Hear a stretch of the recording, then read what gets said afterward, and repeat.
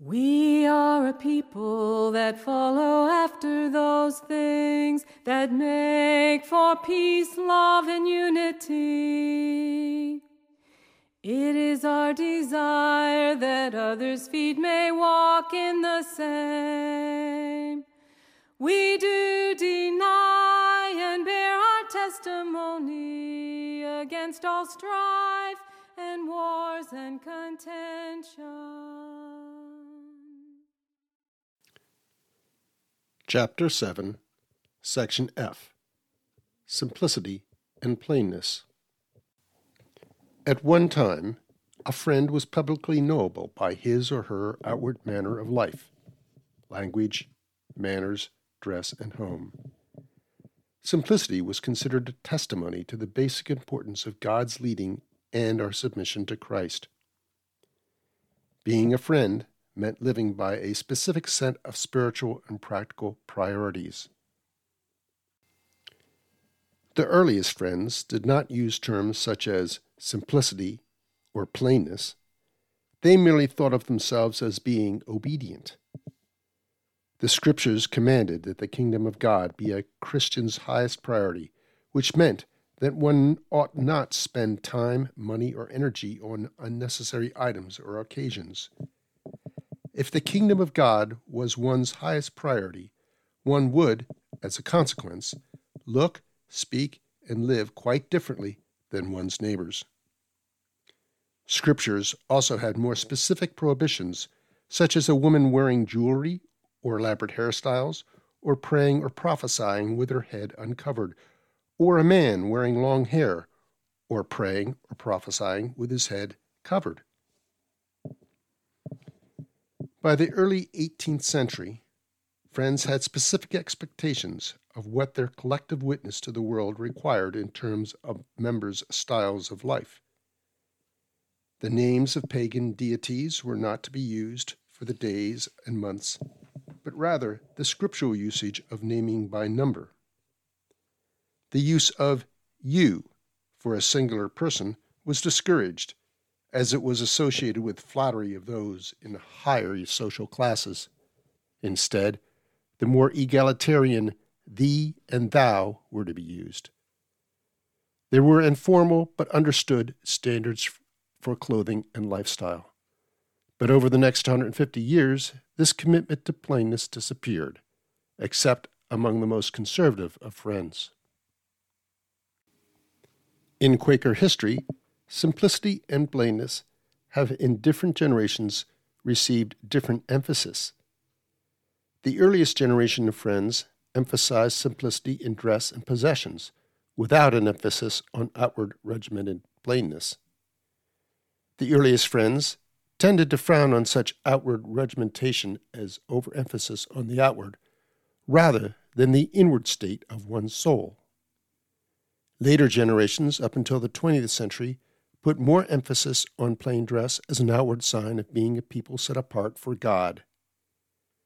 Quaker simplicity has been defined as shunning possessions and behaviors that obscure the view of true reality and hinder one's responsiveness to God.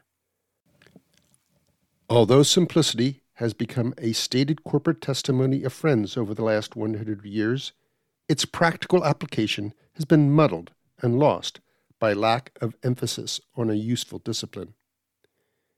Leaving decisions about simplicity to each friend's individual conscience means essentially there is no longer such a testimony among the great majority of friends.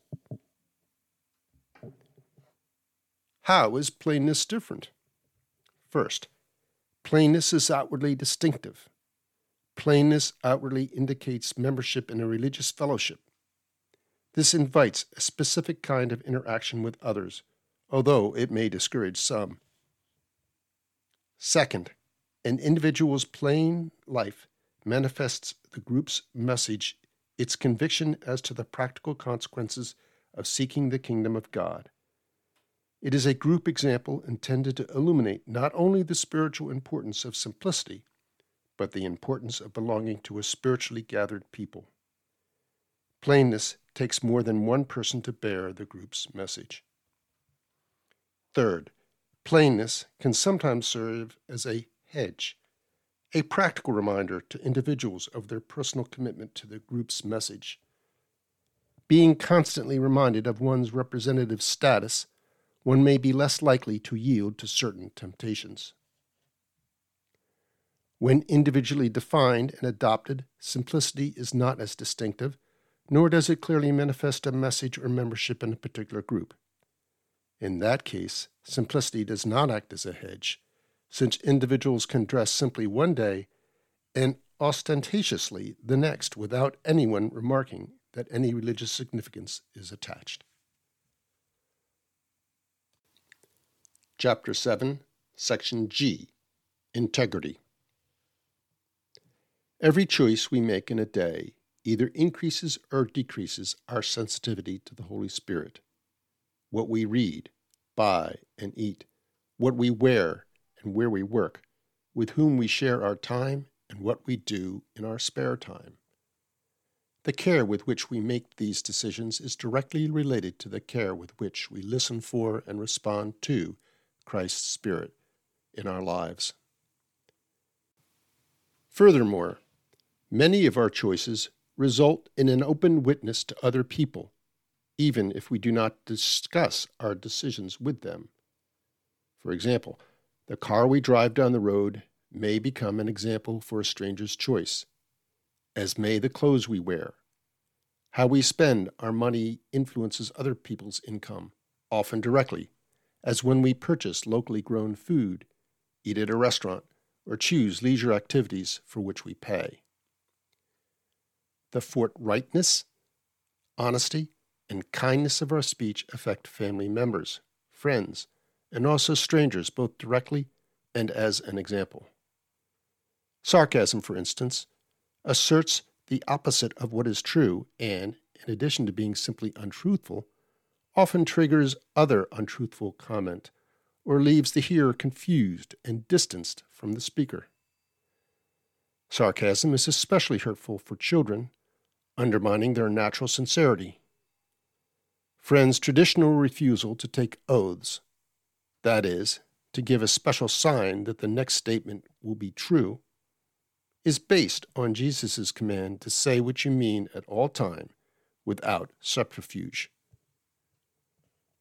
Early friends were clear about what helped them to be open and obedient to Christ's direction.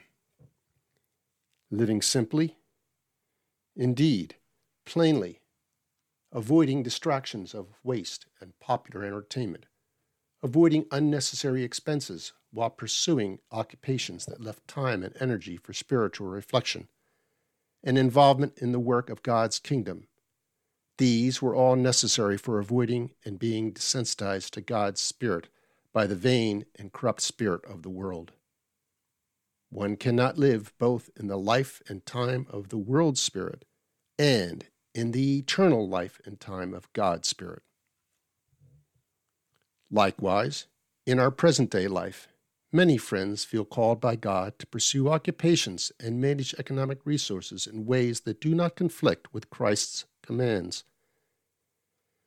Good stewardship of the resources God has provided is another aspect of a life of integrity, of being responsive to God's way and truth in everything we do.